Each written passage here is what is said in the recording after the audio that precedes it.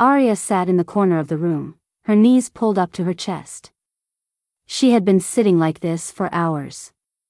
She didn't know exactly how many, but it was more than she could count on her fingers and toes.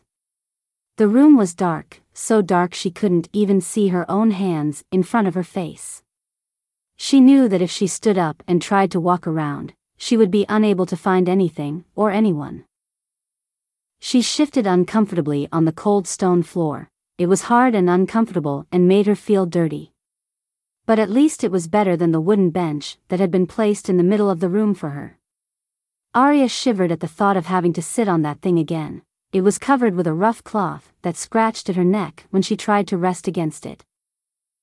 Arya sighed and leaned against the wall behind her, closing her eyes tightly as if that would make everything disappear. It didn't work though. All she saw behind her eyelids were images of fire and blood and death, what she had seen after killing the enemy, and those visions were even worse than reality because they felt so real.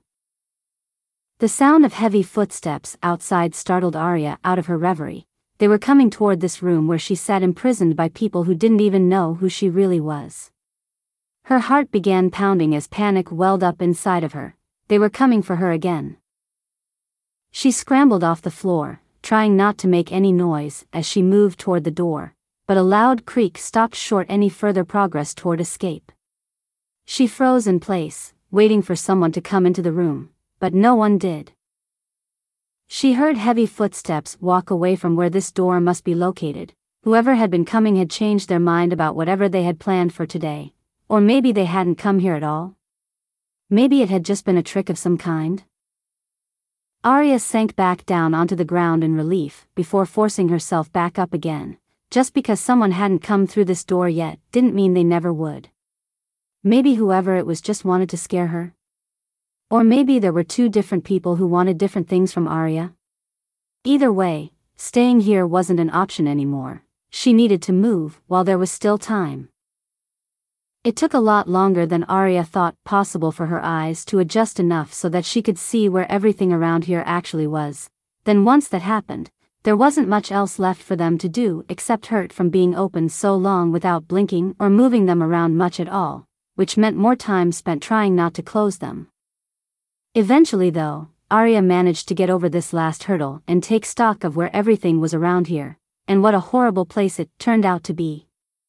Even though it seemed like forever ago now since someone had brought food or water into this room, or taken away what little waste there might have been, everything looked just as bad as it always did when those people came in here, if not worse.